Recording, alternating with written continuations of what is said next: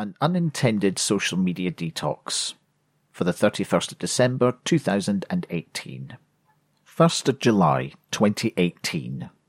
New chapter, fresh start, fresh hope for the future, and when I left the past firmly behind.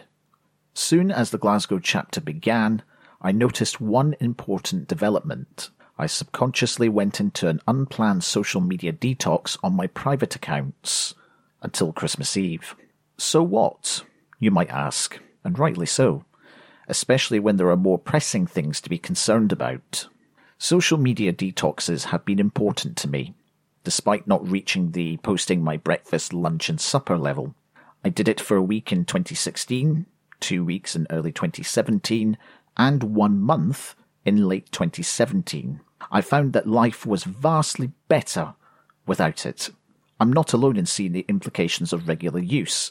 Many studies conducted over the last few years point to mental health side effects. University of Melbourne, for example, found signs of depression, anxiety, and sleeping problems with regular social media use. Similarly, with the University of Missouri. CDC in the US claims that it possibly contributed towards the 25% increase in suicides since 1999.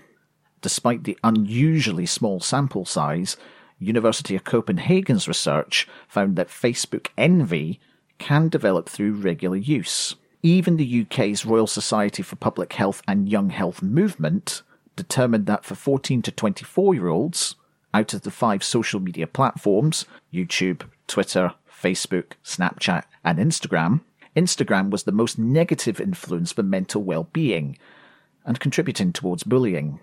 In their defense, Instagram, Facebook, and YouTube have implemented mental well-being features into their mobile apps.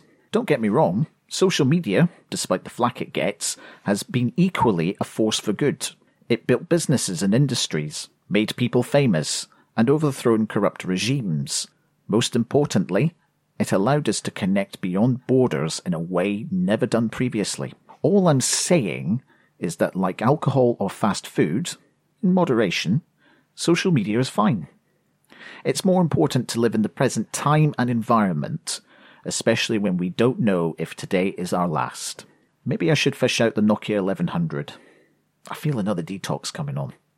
Feliz Ano Novo, Frohes Neues Jahr, S Novym Godem, Happy New Year. I hope your 2019 will be loving, prosperous and memorable. More content will be coming to Hanson's Corner during 2019.